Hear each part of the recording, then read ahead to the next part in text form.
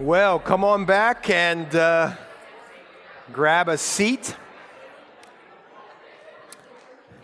And if you need a Bible, raise your hand and Jared will get you a Bible. Jared back there will get you a Bible.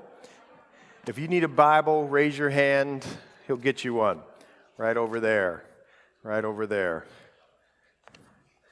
And you can open up your Bible to the 4th chapter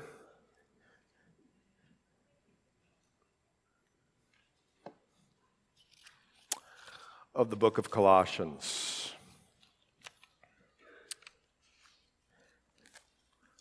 Well, we are coming to the end. If you're new here, we're traveling through the Bible. We are just convicted here that we're going to go verse by verse, chapter by chapter, all the way through the Bible. Sometimes we skip around different books, but we're generally going through the New Testament on Sunday, Old Testament on Wednesday, which we resume now, Wednesday night service, Jeremiah chapter 8 and 9 in that range. So we'll be picking that back up. But so we're in the New Testament, and I got the greatest text this week. This is how effective I am at preaching. This is just maybe the greatest text I ever received in my preaching life. So somebody asked me what we're going to do next, and I said, well, I don't know. I haven't, heard from the Lord and been praying about it, but I don't know. And I said, what do you think? And a couple of days later, the text came back, well, I think we should do Luke. And it hit me and startled me because 2 books ago, we went through Luke for a whole year. So that person who's a regular attendee obviously was very impacted by the teaching. That's some funny stuff right there, buddy. So anyway, but we're in Colossians now, and we're going to close that out today. We're going to start right around verse 7 of Colossians 4. Well, let me tell you about something. I'm not a big TV watcher anymore, although I do watch sports, okay? I'll watch any sport, anytime, any day. I love sports. But when my wife and I moved, or just about were ready to move to Hawaii, there was this show that came on TV. For about 10 years, it was one of the most popular shows on TV, and I was surprised to learn as I looked it up, it was only number 1 for a couple years at the end of its run in the early 2000s. It was about a group of people, 3 or 4 young men and 3 or 4 young ladies who lived in Manhattan. And they were all beautiful and wonderful and great on the outside. And they looked great, and they were successful movie stars or, actors, I guess. And so they put the best and the brightest into this show. And the show was really about this. It was about hooking up. It was about this mass of one day being a friend, next day being, romantically and sexually involved. And, this went on for about 10 years, and it was the most popular show in the United States. And the funny part about that show is what it was called, Friends. Friends. So what it projected to the world in the United States, and actually all around the world, if you look it up on Wikipedia, it's hysterical, or maybe it's not hysterical, maybe it's sad. Friends had a great impact around the world in the way that people talk. They actually studied this, and you know how you say, so wonderful, so great? Well, during that 10 years of Friends, the increase in language of people in the community, in the real world, who would, define their descriptive words or use the so with their descriptive words shot through the roof. People started saying so all the time. But what else did people see? People saw that it was fine and good and well to do all the things that the world says is fine and good and well. And nobody even blinked. In fact, we would say that you would become desensitized and to all the things that are godly. It just took out of the realm in the public arena the things that God asks us to do when we're friends. You see, that's what the world calls friends, but the Bible shows us a different side a right way to be friends with people. Let me just read you just a few things before we get into the text. I don't have these in order, so they're not, the first part of Proverbs. They're just random proverbs that I picked out. Watch this. You know that the King Solomon, the wisest man there ever was, so to speak, put together a book of Proverbs. And one of the things he said, you're going to be really wise if you have friends. Let me just read you some of the things he said, because it might not be the same thing you saw in the TV show from 1994 to 2004. Listen to this. One who has unreliable friends soon comes to ruin. If you watched that show, you would see they would laugh and joke about how unreliable some of the people were, and it treated the men like they were buffoons. One who has unreliable friends soon comes to ruin, but there is a friend who sticks closer than a brother. How about this one in Proverbs 17:17? A friend loves at all times. At all times. And a brother is born for adversity. Proverbs 16:28. A perverse person stirs up conflict. You ever heard people that say, I was born for drama, I love drama. Okay, listen to Proverbs. A perverse person stirs up conflict, and a gossip separates close friends. I didn't say it. The Bible said it. How about this? I love this one. Don't you love this one? No, you don't love this one because you're an American. And so faithful are the wounds of a friend. 29:5, whoever flatters a neighbor spreads a net for his friends. Better is open rebuke, Proverbs 27 tells us, than hidden love. And then again, wounds from a friend can be trusted, but an enemy multiplies kisses. Proverbs 12, the righteous choose their friends carefully, but the way of the wicked leads them astray. Proverbs 27:17, iron sharpens iron. What? And one man sharpens another. Proverbs 13:20, walk with the wise and become wise, for a companion of fools suffers harm. You see, the book of Proverbs has a lot to say about friends. You could go other places in the Bible. Actually, in Luke 16:9, you could look it up. It says you could use your ungodly mammon. You can use that, but use it for resources that benefit others and make friends. You could look that up in Luke 16:9. How about this one? We forget this in Hebrews 10:24. Ready? And let us, 10:24 and 25, excuse me. And let us consider one another in order to stir up love and good works. Do you know you're doing something today, or you're supposed to be doing something today, and you don't even know it maybe? Let us consider one another in order to stir up love and good works. See, a lot of people come to church and they go, is that guy going to talk and do the sermons that I like? Are they going to play the music I like? I love hymns. Why don't they ever play hymns? I love contemporary music. Why don't they always play hymns? It just goes on and on and on. And here in Hebrews, it says, let us consider one another in order to stir up love and good works. But listen to the next verse.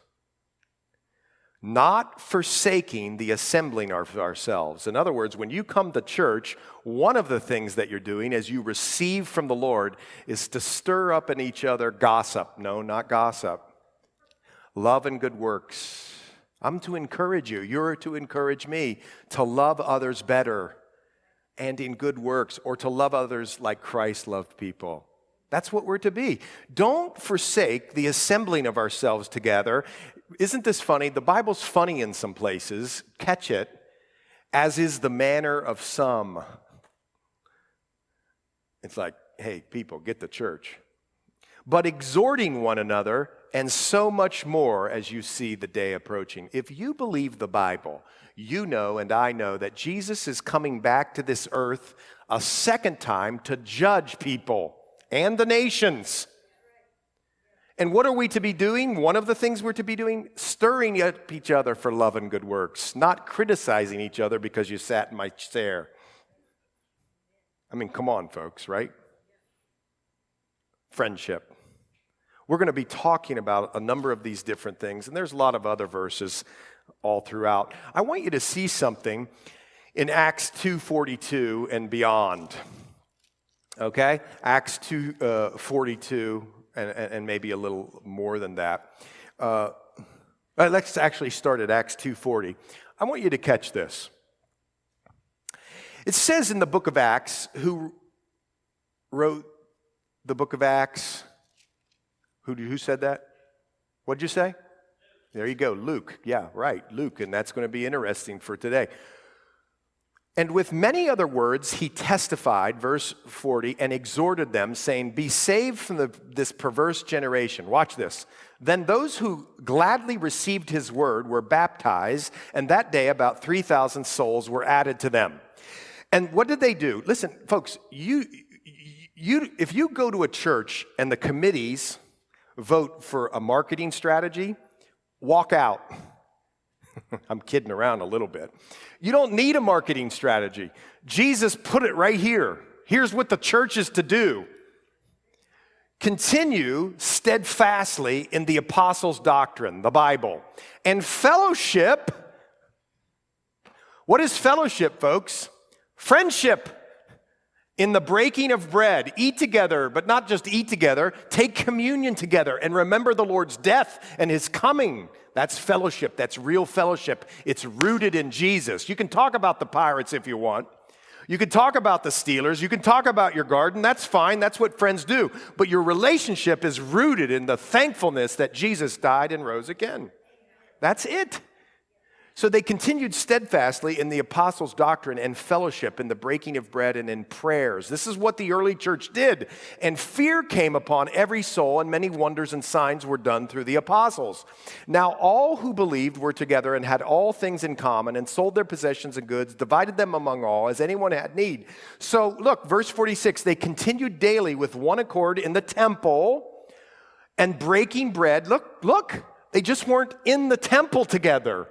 They went home and they broke bread and they went from house to house. They were tight-knit friends. You're not designed to live a Lone Ranger Christianity. You're designed to live in community. Oh, by the way, I want you to see the rest of the story, as Paul Harvey would say. They ate their food with gladness and simplicity of heart. Isn't that beautiful? And they praised God and having favor with all people. And here it comes. You don't need church marketing, man. And the Lord added to the church daily those who were being saved. Church marketing is telling you that you're responsible to get people in the church. The Lord says, I'll do it. You just do what I say. Just be a community of loving, forgiving, thankful believers. Now, I'm not real smart, but even I know Acts 2 comes after Acts 1 and the Gospels. What is all of that community based on? We talked about it. It's the reality of the risen Jesus Christ. That's Acts 1. Jesus rose again, sends his Holy Spirit, and now we come together as friends. Now, why did I go through all of that? Because we're on Colossians 4. Well, here's why. There's this guy in the Bible, and his name's Paul. And he was a religious dude.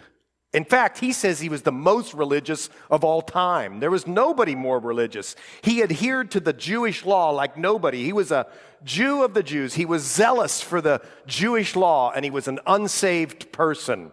That's a warning against religiosity, folks.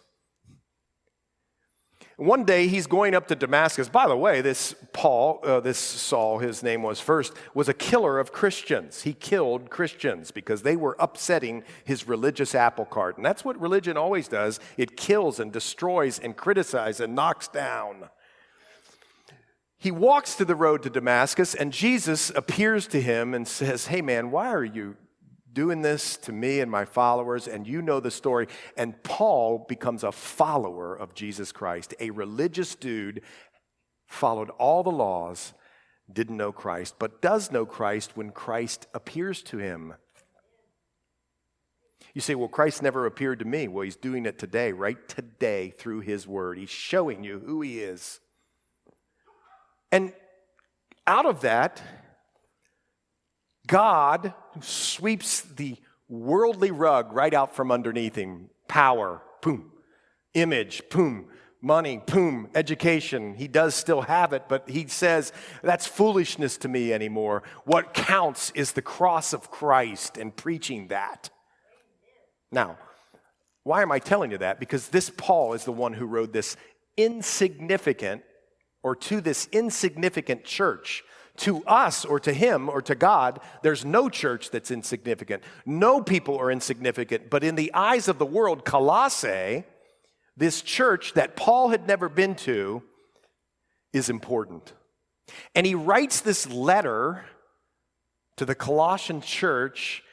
I want you to know this and never forget it, in prison.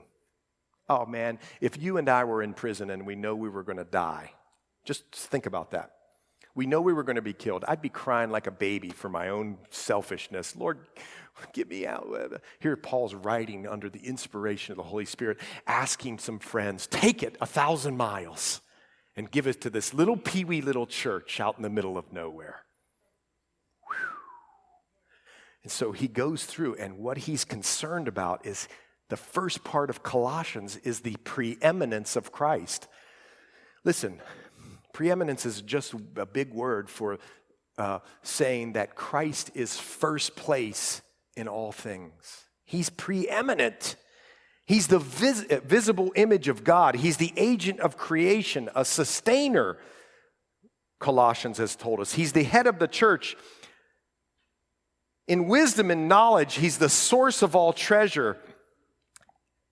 Everything is found in Jesus Christ. It pleases the Father to participate through Christ in what's called reconciliation.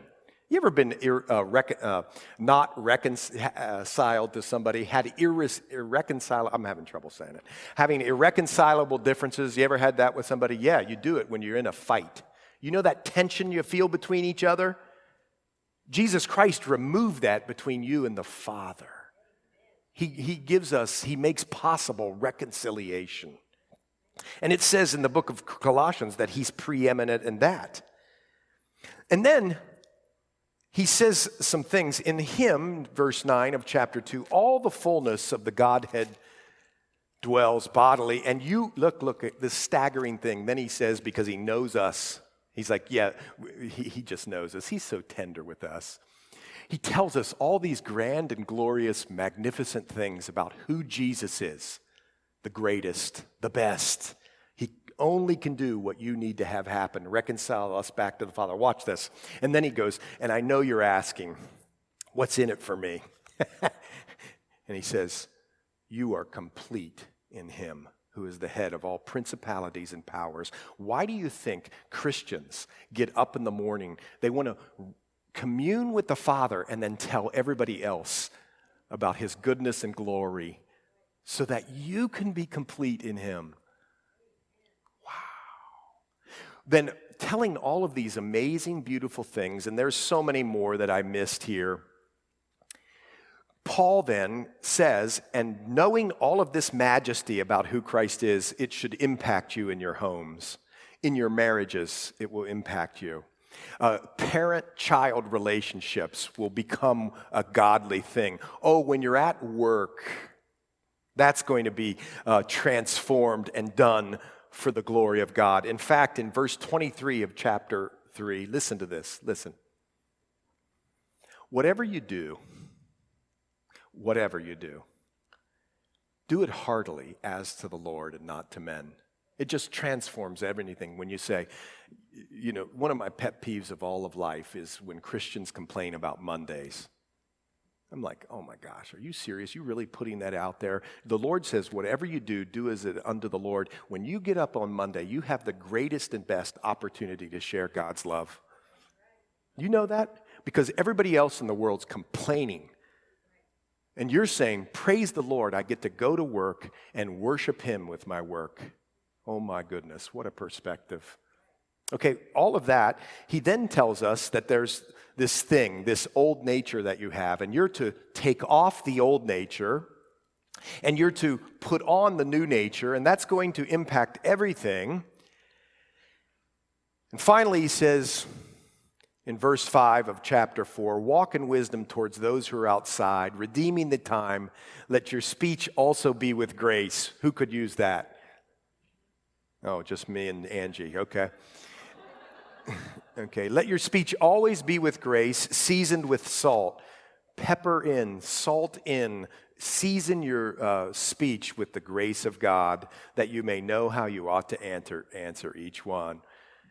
And then, actually, somebody said it to me here today, or a couple weeks ago. You're just going to run through 7 through the end of the chapter, right? Because there's not really that much in there. Oh, don't say all. I say that sometimes too. But I'm like, no, we could actually spend a month of Sundays on every person in here. So watch this. Paul, as he writes the end. Do you know this? Most people believe through the scriptures that Paul had an eye problem. Maybe, maybe not. And one of the things that he mostly did was have a secretary probably actually do the writing as he dictated it to the secretary. And at the end, then, he would grab that pen, most people believe, or whatever you wrote with then, and he would make his mark at the end. So they're getting to that point here in prison. And he says this. Follow along with me in chapter 4, verse 7. Tychicus, I looked that up. I heard that pronounced a million ways. I think it's Tychicus. If you want to say something different, yell it out and I'll say it different, okay? A beloved brother, faithful minister, and fellow servant in the Lord. Now remember, this is Paul, folks. He's the one that created all the churches in the ancient world. The reason you're sitting here today is because God used Paul. Out across the Mediterranean, these churches, and then it spread farther and farther and farther. Here's Paul considering somebody else a beloved brother and a faithful minister, and not only that, a fellow servant. I want you to consider that. My temptation would be, if I was Paul, is to say, I'll say that. What a great brother. I'm so thankful he came to the Lord through me. I might say something like that because he did come to the Lord through him. He's this faithful brother. He's this, beloved brother, faithful minister, fellow servant. Do you see the humility there just pouring through the page? He's a fellow servant. I'm no greater or better than anyone. He's just a fellow servant. We're just serving the Lord. Will tell you the news about me. Think about it. He's in prison. They're going to kill him, the Romans. That part of the information is just a blip on the screen. What's really important, or on the page, what's really important to this one, Tychicus, or however you say it, is that I'm sending him to you for this purpose, that he may know your circumstances and comfort your hearts.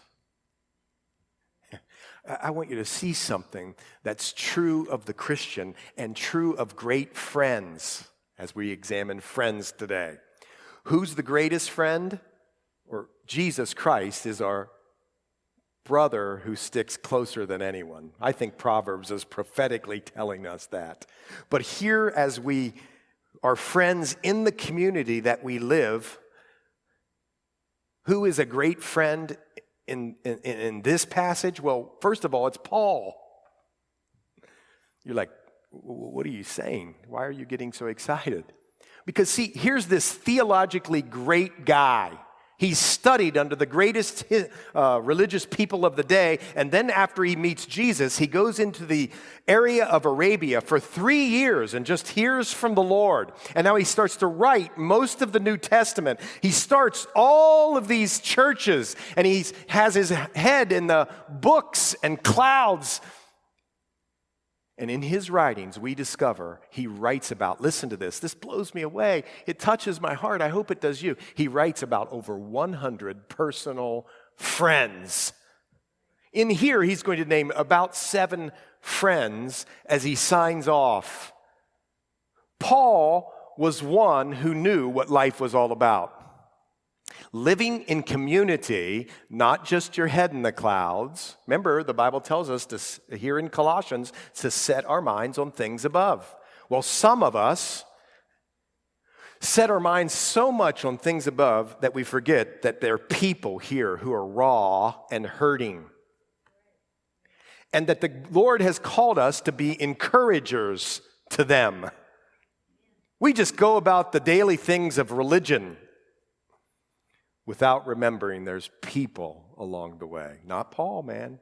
Not Paul. Over 100 people he mentions, and first he starts with Tychicus, or however, I'm going to call him Ty, a beloved brother, faithful minister, fellow servant.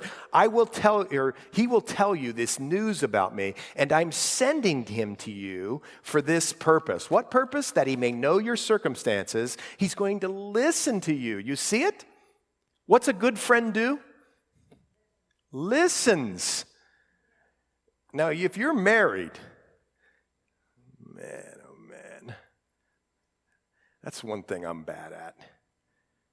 My wife comes to me and she's got this thing going on, and I'm just like, okay, let's do this, this, and this. And she's like, she doesn't say this, but she might say this. Can you be quiet for a minute? I just want to tell you about it. That's hard for me to listen. But if you love people, if you're friends with people, I want you to see something. You ever met the person, you ever encountered the person, and you try to be friends with them, and all they want to talk about is themselves all the time? It's just, it's good to talk sometimes about yourself. You need to do that. But you ever had a person that's all they want to do? They just want to talk about it. The Bible says if you want friends, Proverbs actually says this, if you want friends, you got to be friendly. I get people a lot of times saying, well, nobody talks to me. No, I'm like, well, the Bible says if you isolate yourselves, Proverbs 18, and if you're not friendly, you're not going to have friends. I get it. People need to come talk to you. They need to come say, but you got to be friendly. And one of the things you got to do is you got to listen. That's friendly. Oh man, am I in trouble? So here, this fellow servant of the Lord will tell you news about me. I'm sending to you for this purpose, that he may know your circumstances and comfort your heart. What else does a friend do? For people he cares about, he encourages you. That word means pour courage into you or comfort you. This Ty was an amazing comforter. Now, let me tell you a little bit about Ty. Ty is mentioned 5 times in the Bible. In Acts 20, he was on Paul's 3rd missionary journey with him.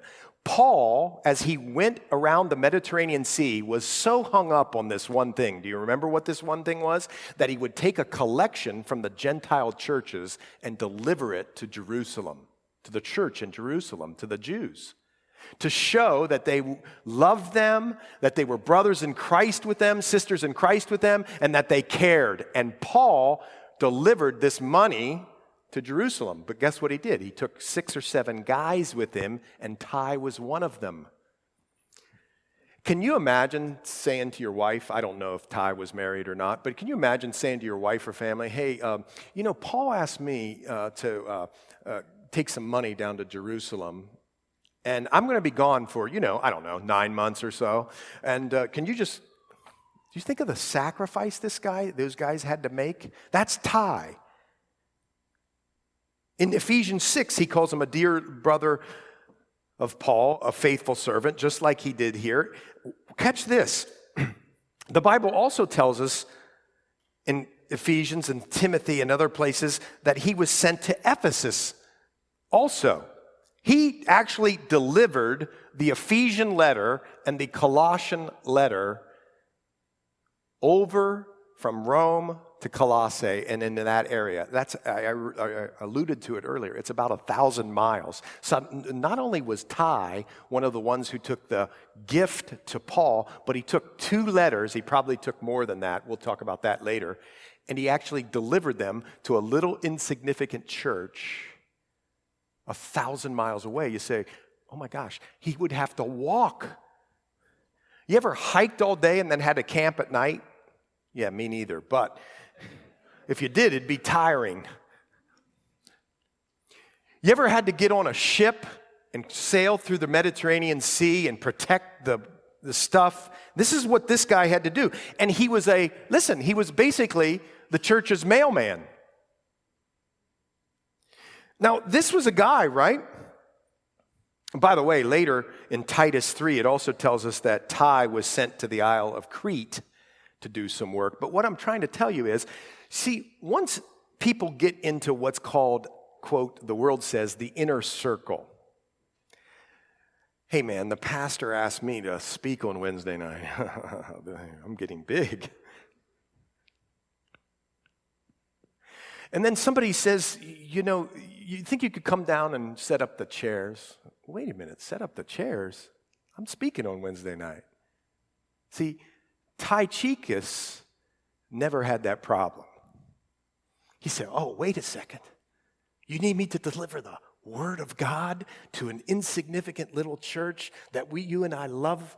Yes, I'll do it. Amazing. See, this gives sheds new light to those scriptures, like in Romans, that tells us to be devoted to one another. Oh, Paul, this is important to you. Well, it's important to me. What a friend. See, many times acquaintances will like you for what you can do for them. But it's rare to find a person who's rowing in the same direction that you're rowing in, the glory of God, who will do things that you ask them to if you need them to, sign up for duty and say, hey, send me. I'll do it. See, because Ty has the notion in his heart that whatever he does, whether it's walking, riding a ship, protecting some letters, it's all for the glory of God. It doesn't matter whether he gets to speak on Wednesday night. Lord, if you've called me to deliver the letter, I'll do it. Do you see the heart of Christ here? Christ would leave the 99 for the one. Paul and Ty said, oh, there's a church out there that needs to know about the preeminence of Christ. I'll do it.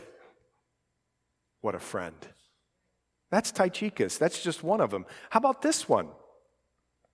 I'm sending him to you that he may know your circumstances and comfort your heart with Onesimus, a faithful and beloved brother. Now, if you don't know the story of the Bible, this one cracks me up.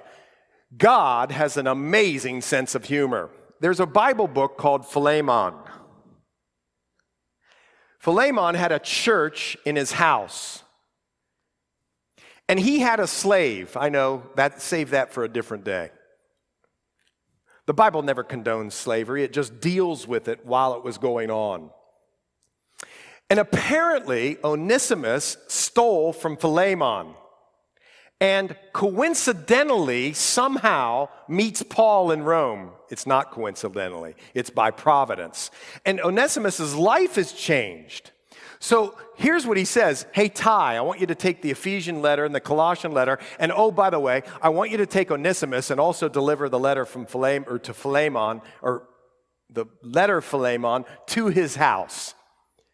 Now listen, Philemon is mad at Onesimus from stealing from him. But Onesimus has become a Christian and his life's changed. He's become a trophy of God's grace. And he says, I want you to ring the doorbell and give him this letter.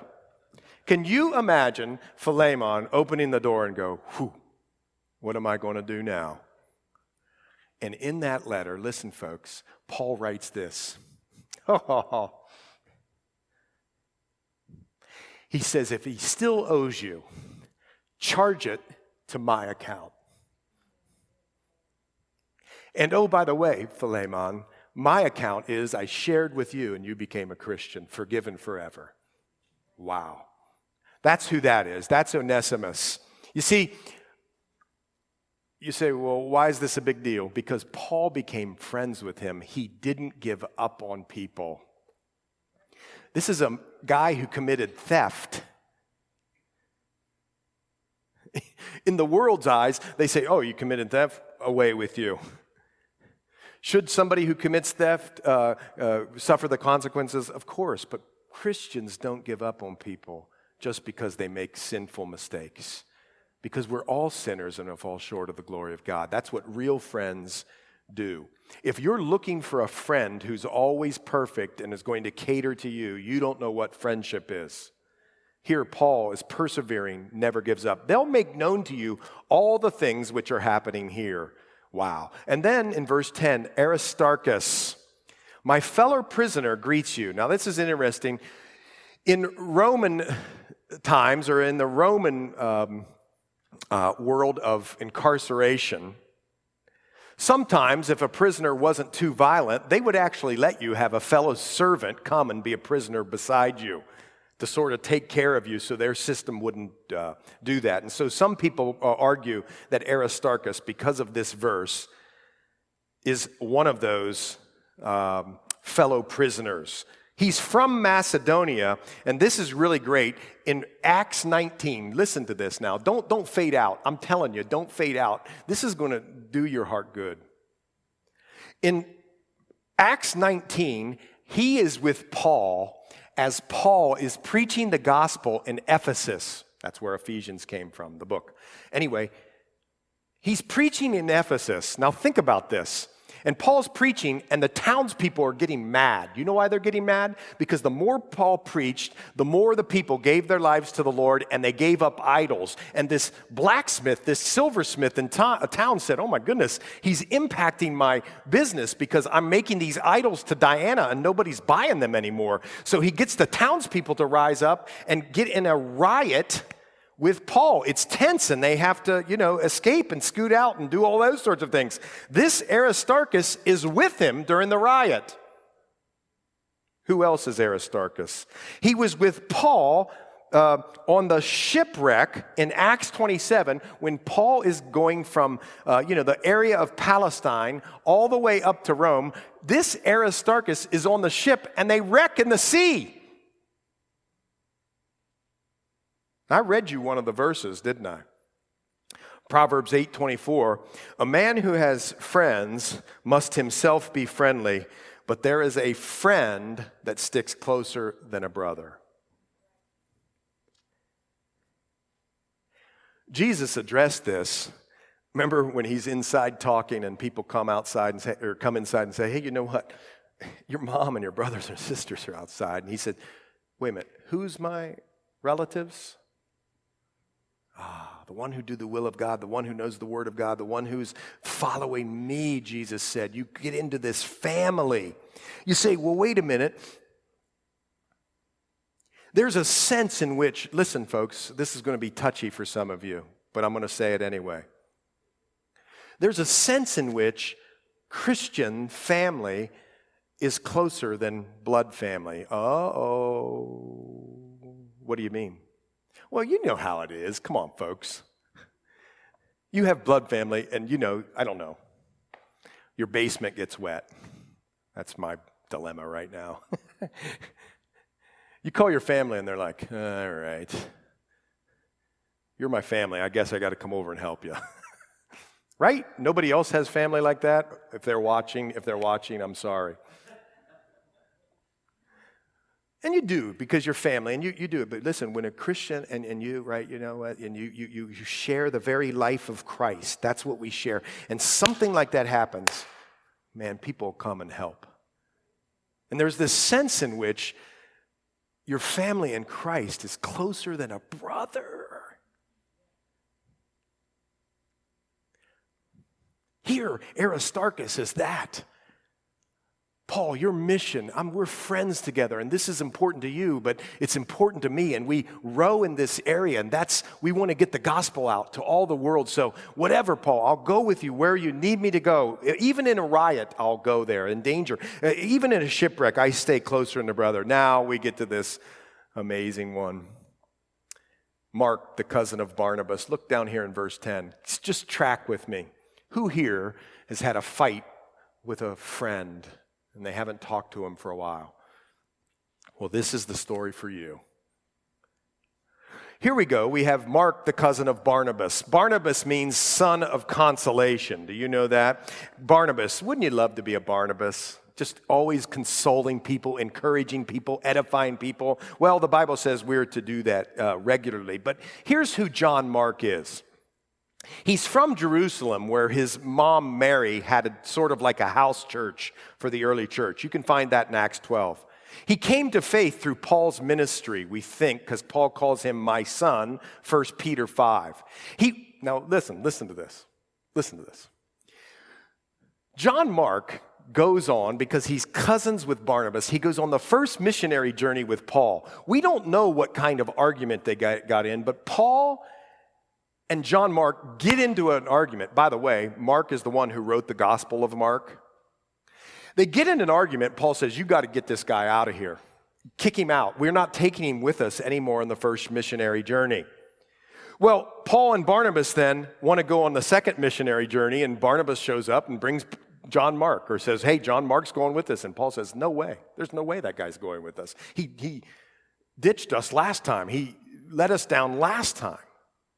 See, these are real people with real hurts, with real struggles, with real unforgiveness.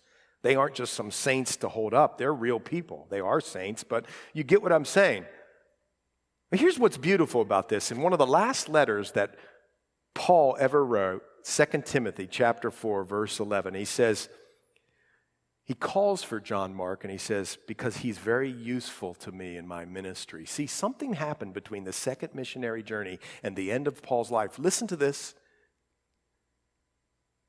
In which these two faced this hard dilemma between each other. Now, I got to go off on a tangent here because it impacts America church. Here's what happens in America church. You guys get, or I get mad at somebody, or you get mad at me, and what happens is we won't come together, so we leave church, and you keep saying, well, I can't find a church. And that's because you'll never face the hard things. Jesus says, he actually writes it out in Matthew 18. If you got something against a brother and a sister, do this. Really novel concept, really novel, really intricate. Go talk to them. Nobody wants to go talk to them. Nobody wants to do the hard thing. Nobody wants to lower their pride, certainly not me, lower their pride and say, I was wrong. You say, well, what if they were wrong? Jesus says, forgive them 70 times 70, or 7 times 70 times. Just be a forgiving person. In fact, in the Sermon on the Mount, he says, if you don't forgive people, you must not be forgiven. Whew. Here, these friends, listen. This is like the cement of their friendship. Sure, they loved each other, they were striving in the same way, but just like Ty and Aristarchus, they'd been through these difficult times, and then John Mark comes along. They've even gotten this blow-up disagreement, but they didn't let that fracture them for all of life. They did what Jesus said, go and talk to people, and somehow, some way, this beautiful, amazing, glorious friendship is forged out of a disagreement. Come on now. And that's John Mark. If you're holding forgiveness or withholding forgiveness from someone, don't. It's only killing you. If you're trying to be forgiven from somebody, listen, you can't control what another person does. You can still forgive them in the context of your relationship with the Lord. Vengeance is mine, says the Lord. Leave the penalty to the Lord and just forgive them in your heart. Oh boy, John Mark. You know what else the story of John Mark says? I'm so happy about this one. It encourages people who failed the Lord. Now, I put quotes around failed, because you didn't really fail the Lord. I got news for you. The Lord doesn't need me.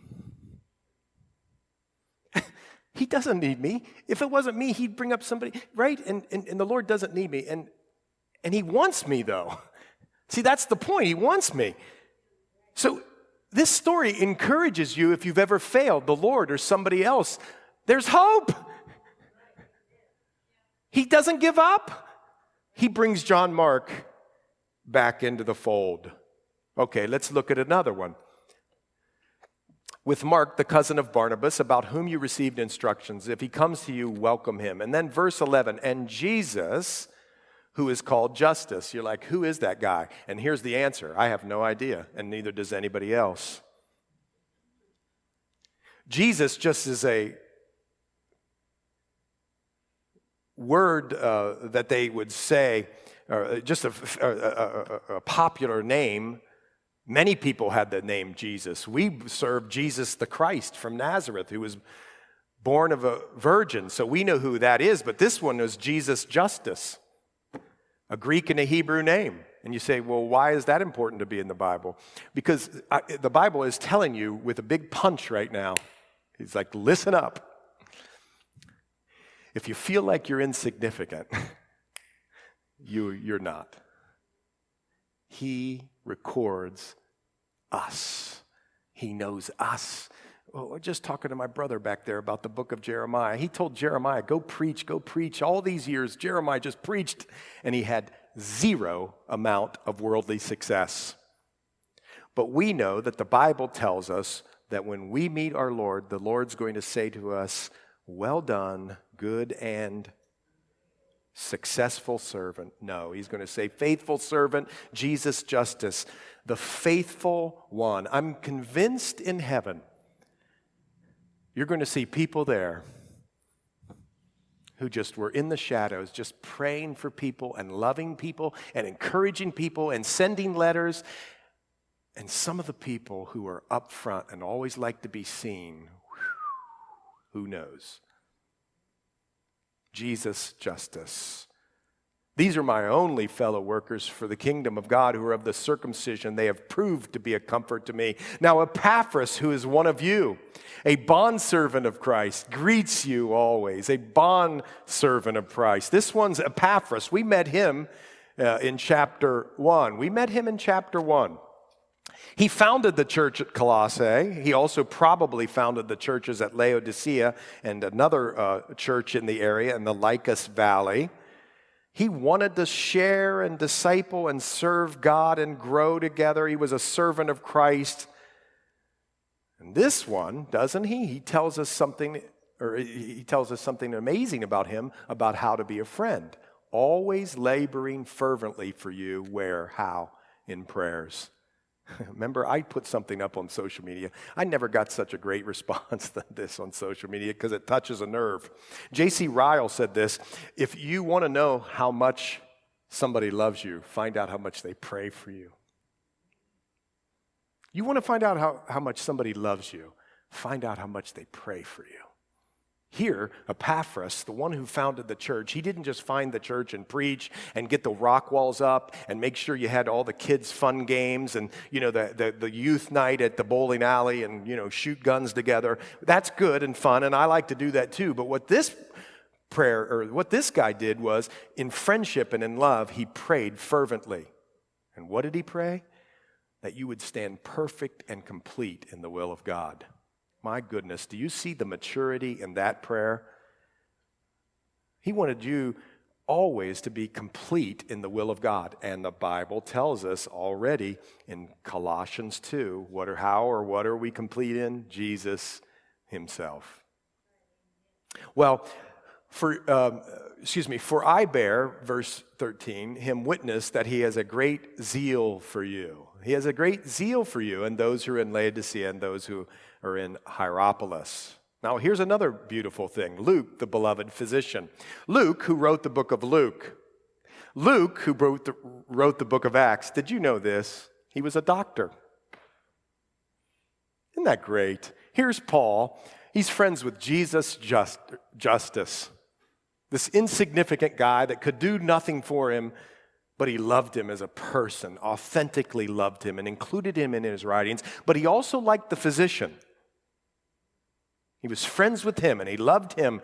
And it says this, Luke, the beloved physician. He is a beloved physician. This is the one who probably was Paul's personal physician. And well, you know what this tells us? Oh, by the way, Luke traveled with Paul to Jerusalem in Acts 20, and he was with him on the voyage to Rome in Acts 27, which means he knew some of the other friends in here. Did you catch this? And 2 Timothy tells us that Luke remained with Paul to the end. Now, he's a doctor, folks. He's a doctor. No offense against doctors. But you don't find a lot of doctors today that go the extra mile. You just don't. They're so busy, and they're running people through there like cattle. And this one, think about it, gives up his whole life for the gospel of Jesus Christ. If you went to places like 1 Corinthians 12, where it talks about all of us being a part of the body, not everybody can be the thumb. I know lots of us want to be the thumb. No, we can't be the thumb. Not all of us can be, the biceps. There's a lot of us want to be the biceps. Not all of us can be the eye. But we're all a part of the body of Christ. You could go to Ephesians 4 that talks about body life. You could go to Romans 12 that talks about using gifts for God's glory. But catch this, the parable of the talents. Remember this? Jesus gave some money, 5 talents to a guy, 2 talents to a guy, and 1 talent to a guy. I think those are the numbers. If they're not, shoot me. But remember, he commended the people when he came back, or the vineyard, the owner of the, of the operation comes back and sees what they did with the talents. The 5 went to 10. He's like, that's great. The 2 went to 4. Yay! The guy with 1 talent, he buries it in the ground and says, well, I protected it for you. And Jesus, the parable is, what are you doing burying your talent? Use it for my glory and multiply it. You get it? It don't matter what you do. You could be an engineer. A lawyer. No, I don't know about that. But you could be a lawyer. Moms who take care of the kids. Dads who work at work for Waste Management. It doesn't matter. We're all equal in Christ. You could do everything for the glory of the Lord. Here, Luke gives it all up for Jesus. Isn't that beautiful? Then Paul says, and Demas greet you. Now, Demas is the one warning signal, the warning sign, the parting shot. Why do I say this? Well, Demas is mentioned 3 times. A couple times he's mentioned just being one of the friends of Paul. But then we find in 2 Timothy chapter 4, Demas at the end of his life forsook Paul because he loved the present world more than he loved the things of the Spirit. You catching that? Demas actually ultimately fell away from the faith. And the Bible tells us in a couple places, James 4, don't be friends with the world. It's actually enmity with God. Enmity just means there's this thing between you and God. Don't be friends with the world. 1 John 2:15 says, don't love the world. Don't love the world. If you love the world, you're playing at Christianity. You don't really have the love of the Father if you love the world. If you love the things of the world more than you love the things of the Spirit.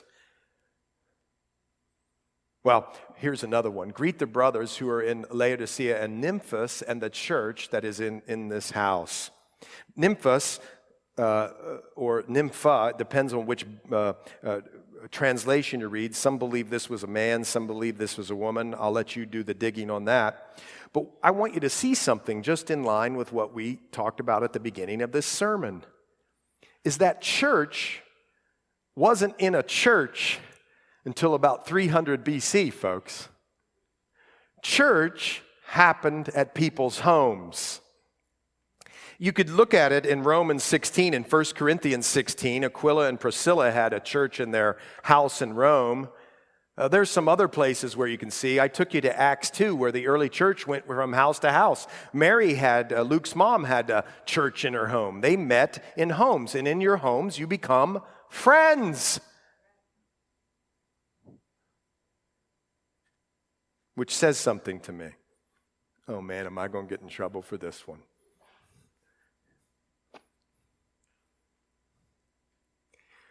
Listen, I've been to a big church in my life. That's where I started, in a really big church, and it was wonderful and great. And the reason it was wonderful and great is because they had family groups or Bible groups that met in the homes, and they had them almost every night. Not that you would go every night, but I lived in Hawaii, and they had them all around the island.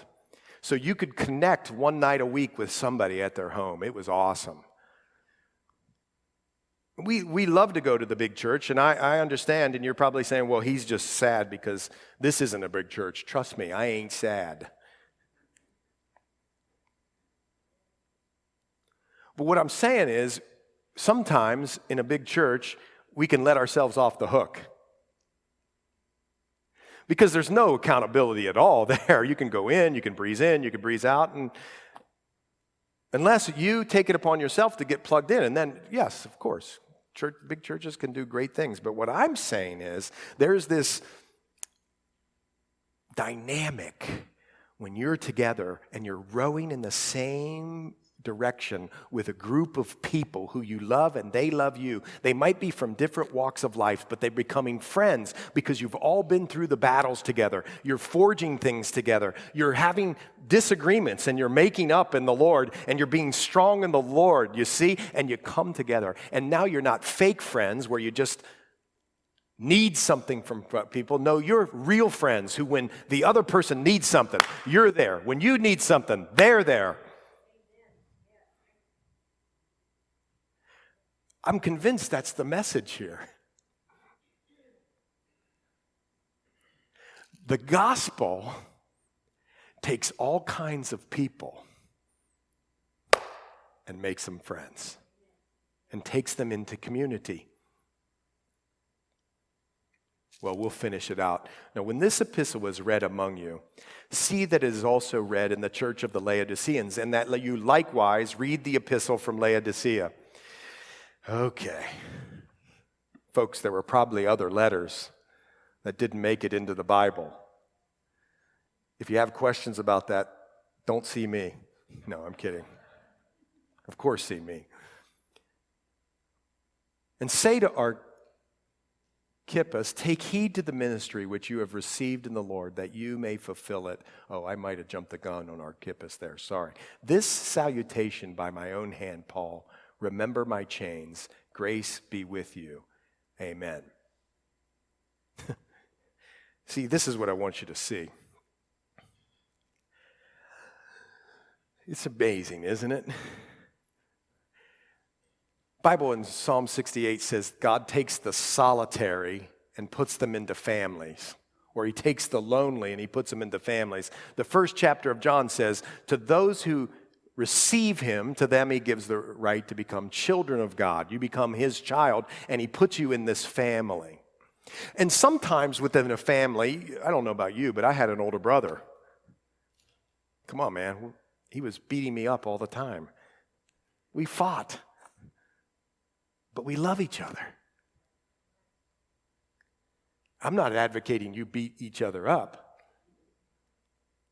But sometimes things happen when we're being fitted together as living stones where the rough edges on your life need to be chipped off. And the rough edges on my life need to be chipped off so that we can be fit together and make something beautiful. If we run away from it, it doesn't happen. A real friend is one, watch this, who doesn't just flatter you all the time. Find somebody who can tell you the truth lovingly. And then be the kind of friend, watch this, because we don't like this, who receives the truth and doesn't lash back at the friend. See, because if you keep lashing at the person who's revealing truth to you about your life, they get closed off because they don't want to get bashed over and over again, so they stop saying stuff to you. Folks, that ain't real friendship. You know this, right? When you flatter somebody all the time, even when they're not flattering, you know who you're really flattering? yourself. What you're saying is, I love myself more than I love you, because I don't ever want to make waves with you because you'll think bad of me. Man, find a friend who can speak candidly to you. Be a friend who listens and is friendly. Don't isolate yourself, the Bible says, and walk in the counsel of wise people. Pick them wisely. Paul did it, and it's the gospel of Jesus Christ. At the end of your life, when it's all done, are you going to be one who said, man, I'm so glad I had that new boat? Oh, man. Did you see my closet full of all those Nikes? When you're at your deathbed, you're not going to care about any of that. Of course, it's number one, it's going to be, thank the Lord that I've been reconciled back to the Father through the blood of Christ with the Spirit of God in my heart. But then you're going to say, and all the people here around me who I've had the privilege of loving. That's what's going to count. Let's pray. Well, Lord, Colossians, thank you so much for this beautiful and high and grand book. And thank you, Lord, that you put us into families, your family, and we can grow and move together. And Lord, help us not to run away when things get hard with people. Help us to talk things through with people and to apologize and ask for forgiveness when we're wrong. Keep us in a place of humility, Lord. We're praying that as iron sharpens iron, you would forge steely, tender, loving, wonderful friendships together, so that we could move out should you tarry and share your love and light with a hurting and dark world. In Jesus' name we pray. Amen.